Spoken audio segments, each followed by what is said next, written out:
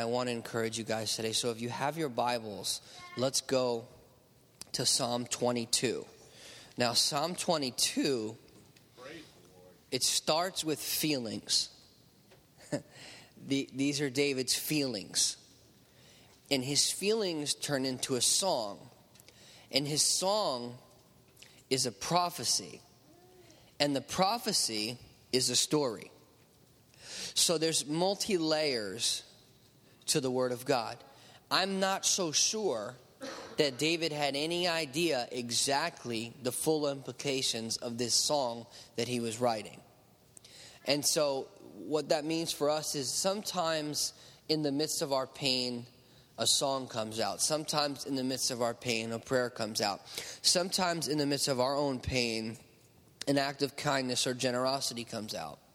And I think sometimes we're not aware of the implications of us being faithful to God and doing what he put in front of us to do, or writing what he put in our heart, or, speaking a word of encouragement to someone. But in Psalm 22, the whole entire gospel is there. The crucifixion, the resurrection, and the ascension, which would be the kingdom, which he would be seated on the throne. And so in Psalm 22, there are some things that we want to check out today. And so I'm going to read that whole psalm quickly, and then I'm going to just make some comments about it. Psalm 22, verse 1. My God, why have you forsaken me? Why are you so far from helping me and from the words of my groaning? O my God, I cry in the daytime, but you do not hear. And in the night season, I am not silent. But you are holy, enthroned in the praises of Israel. Our fathers trusted in you. They trusted and you delivered them. They cried to you and were delivered. They trusted in you and were not ashamed. But I am a worm and no man, a reproach of men and despised by the people. All those who see me ridicule me. They shoot out the lip. They shake the head, saying, he trusted in the Lord. Let him rescue him. Let him deliver him, since he delights in him. But you are he who took me out of the womb. You made me trust while I was on my mother's breast. I was cast upon you from birth. From my mother's womb you have been my God. Be not far from me, for trouble is near, for there is none to help. Many bulls have surrounded me. Strong bulls of Bashan have encircled me. They gape at me with their mouths like raging and a roaring lion. I am poured out like water. All of my bones are out of joint. My heart is like wax. It has melted within me. My strength is dried up like potsherd, and my tongue clings to my jaws. You have brought me to the dust of death, for dogs have surrounded me. The congregation of the wicked has enclosed me. They pierced my hands and my feet. I can count all my bones. They look at me and stare at me. They divide my garments among them, and for my clothing they cast lots. But you, O Lord, do not be far from me, O my strength. Hasten to help me. Deliver me from the sword, my precious life from the power of the dog. Save me from the lion's mouth and from the horns of the wild oxen. You have answered me. I will declare your name to my brethren. In the midst of the assembly, I will praise you. You who fear the Lord, praise him. All you descendants of Jacob, glorify him and fear him. All you offspring of Israel, for he has not despised nor abhorred the affliction of the afflicted. Nor has he hidden his face from him, but when he cried to him, he heard. My praises shall be of you in the great assembly. I will pay my vows before those who fear him. The poor shall eat and be satisfied. Those who seek him will praise the Lord. Let your heart live forever. All the ends of the world shall remember and turn to the Lord, and all the families of the nations shall worship before you. For the kingdom is the Lord's, and he rules over the nations. All the prosperous of the earth shall eat and worship. All those who go down to the dust shall bow before him. Even he who cannot keep himself alive. A posterity shall serve him. It will be recounted of the Lord to the next generation. They will come and declare his righteousness to a people who will be born. that he has done this. So the psalm, this is a psalm of David. It's a song, and in it there's a prayer, there's a complaint, there's a prayer, and then there's thanksgiving, there's an answer. And so that's many times how our prayers go. There's a complaint, there's a request, and there's an answer. And there's a gap of time in which this takes place. And so this is how David is feeling. I'm not sure if David sat down on the harp or whatever stringed instrument he wrote this on and knew exactly how deeply messianic his song was. He was just writing about how he was feeling. David did not hang on a tree. In fact, the crucifixion did not even come until the Roman Empire. So you're talking about 1,500 years into the future. He's seeing something that doesn't even yet exist. See, intimacy with Jesus allows us to enter into prophetic things, prophetic experiences. We get to see into the future. And so he writes this song from a place of pain, from a place of brokenness, from a place of feeling as if God has forsaken him. Not knowing that there's someone that God actually will forsake. And it's not him. And so you have Jesus in Matthew 27 hanging on a tree, and he says this, my God, why have you forsaken me? He quotes the song of his great-great-great-great-grandfather and says, this is what this is about. Let me interpret Psalm 22 for you from the cross. Let me give you a Bible lesson. And so he's hanging there, and he says these words, my God, why have you forsaken me? Those are the most painful words that have ever went into the ears of God. The Father's only Son, his one and only begotten Son, the one who he had perfect fellowship with from eternity to eternity, that fellowship was about to be broken. Because he was going to bear our sins, which means he would have to remove his face from his Son. Because he became sin that we would become the righteousness of God in him. In other words, he became sin and took what we deserve so that we would get what he deserved. That's grace. That's goodness. But it's real though. It happened. It's not just David's feelings.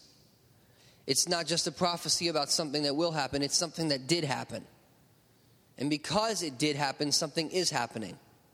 See, the gospel, N.T. Wright says it this way. The gospel is not good advice. It's good news.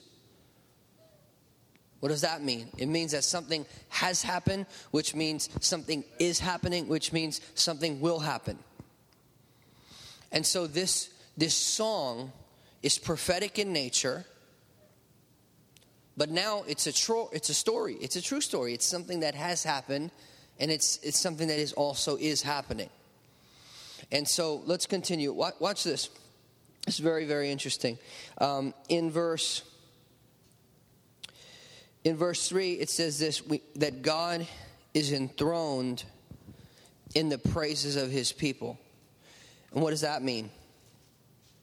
God comes to live in the environment of praise and thanksgiving. David is, I don't know if you realize this, but David is actually singing to himself. He's talking to himself. I don't know he's talking to himself with a tune. Do you think that God knows? Do you think that God knows that he dwells in the praises of his people? Do you think God needs to be reminded? Right? No. He's talking to himself. He's singing to himself because he himself is at a low point. He's feeling forsaken. And then he reminds himself of why he's sitting on that instrument and why he's writing a song in the first place. Because God inhabits the praises of his people. And then he continues to talk about his feelings, and he says this, but I am a worm. And this is how David is feeling, but David's feelings become Jesus' experience. Are you tracking with me? David is feeling low, and he writes a song. That song is prophetic about what Jesus will go through. So what David is feeling is not his reality, it's his feelings. But his song becomes Jesus' reality. Hallelujah. so it wouldn't have to be our reality. Are you? Yeah. But he says this, I am a worm. That's not a positive thing, and I wouldn't repeat that about yourself. But what's fascinating about this worm is the dye that they get from this worm is the dye that they use to make the curtains in the temple red. Hallelujah. Pretty interesting. I just thought I'd share that. All right. All those that ridicule me, and then he goes on to say, you took me out of my mother's womb. Be not far from me. Many bulls have surrounded me. And then he says in verse 14, I am poured out like water. All my bones are out of joint. My heart is like wax. It has melted within me. There was a prophecy about the Messiah that none of his bones would be broken.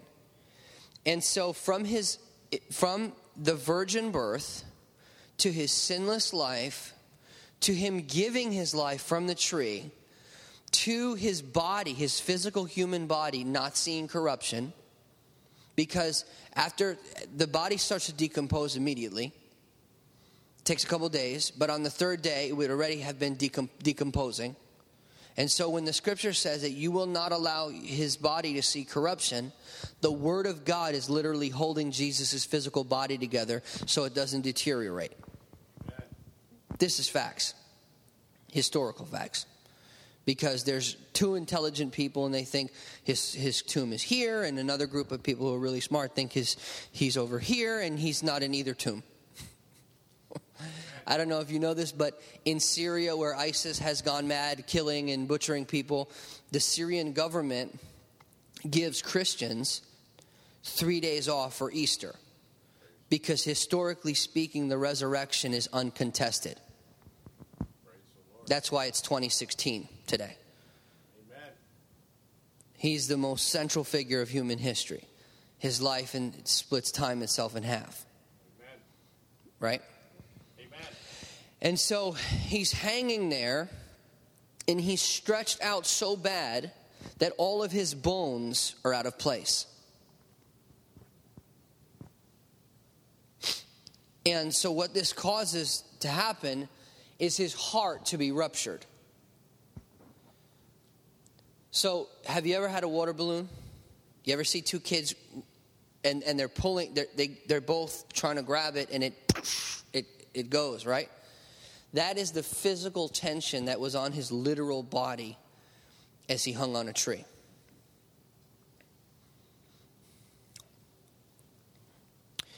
And what Rome would usually do, their tradition was they would go and they would break the legs of the person who was crucified so it would speed up their death so that they would suffocate.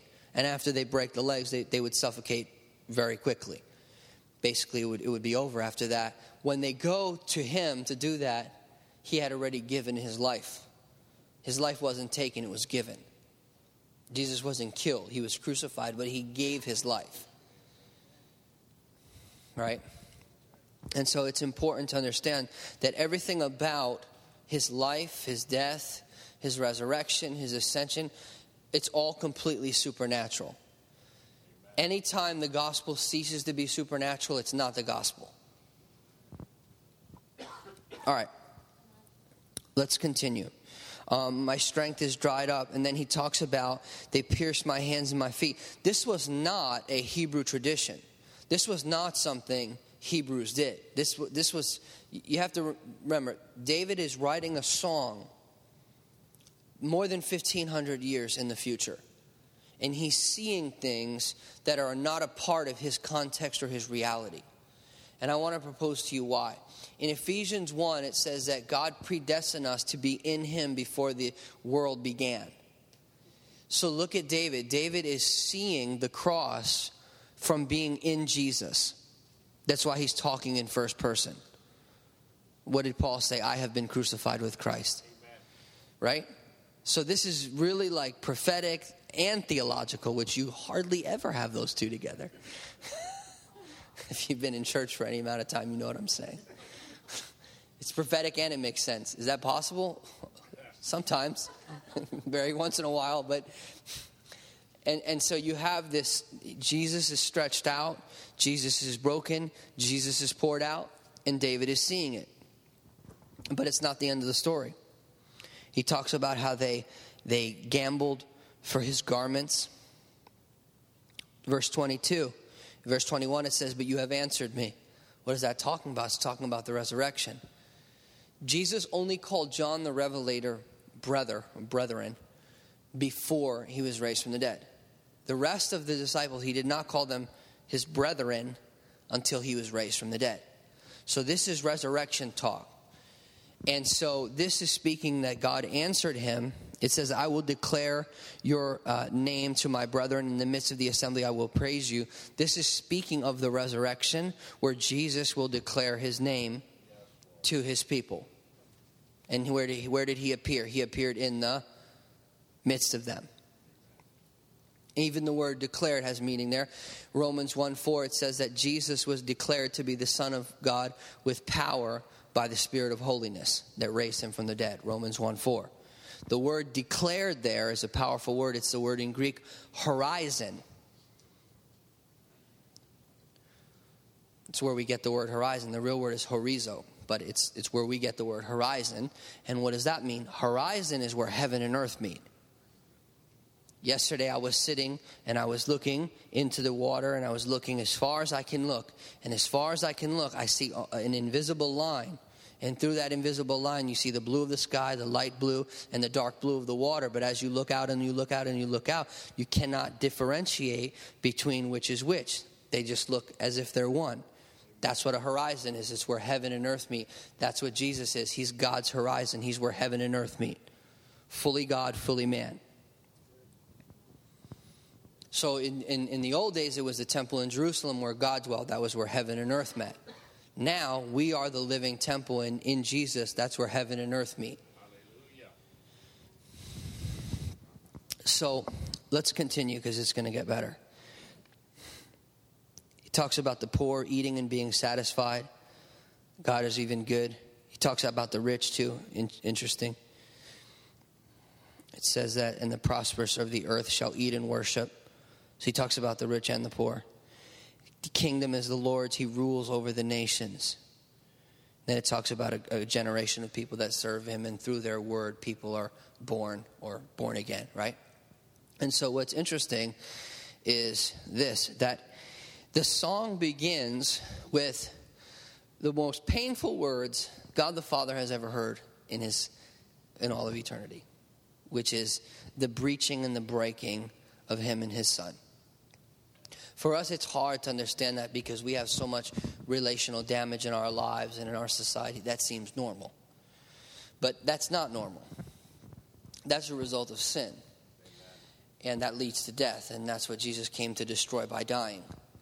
And so you have this song that's prophetic, that's deeply theological, it's not just David's broken emotions or broken feelings or feeling of disappointment and frustration. And we've all visited there, right? We've all have felt as if we look at our circumstances, God is absent. Well, what about this, Lord? And we all have those, if we're honest with ourselves, right? We all have moments in our life where like, where were you? and it hurts. And it's not easy. And so this song goes from the lowest place possible, completely forsaken, utterly forsaken, completely innocent, stretched out, bones visible. The suffering that Jesus endured for us is something that we should get in our minds and never forget it. Because we deserved it and he took it. And until we understand and have a revelation of his sacrifice, we will not produce Christians that live sacrificially. Hallelujah. We will produce convenient Christians who want everything on a silver platter for them and want everything fast, everything easy. Until the understanding and the revelation comes to us about Jesus' sacrificial life and death, hallelujah, we will not produce sacrificial people. That's a fact. Amen. You produce what you preach. And so what happens here is it goes from the lowest of the lowest of the lowest, the worst, the deepest and most painful words God the Father has ever heard. The theologians call that the cry of dereliction. which is immeasurable pain. Even the father even knows the pain of what is it to bury a child, which is the worst pain on this earth.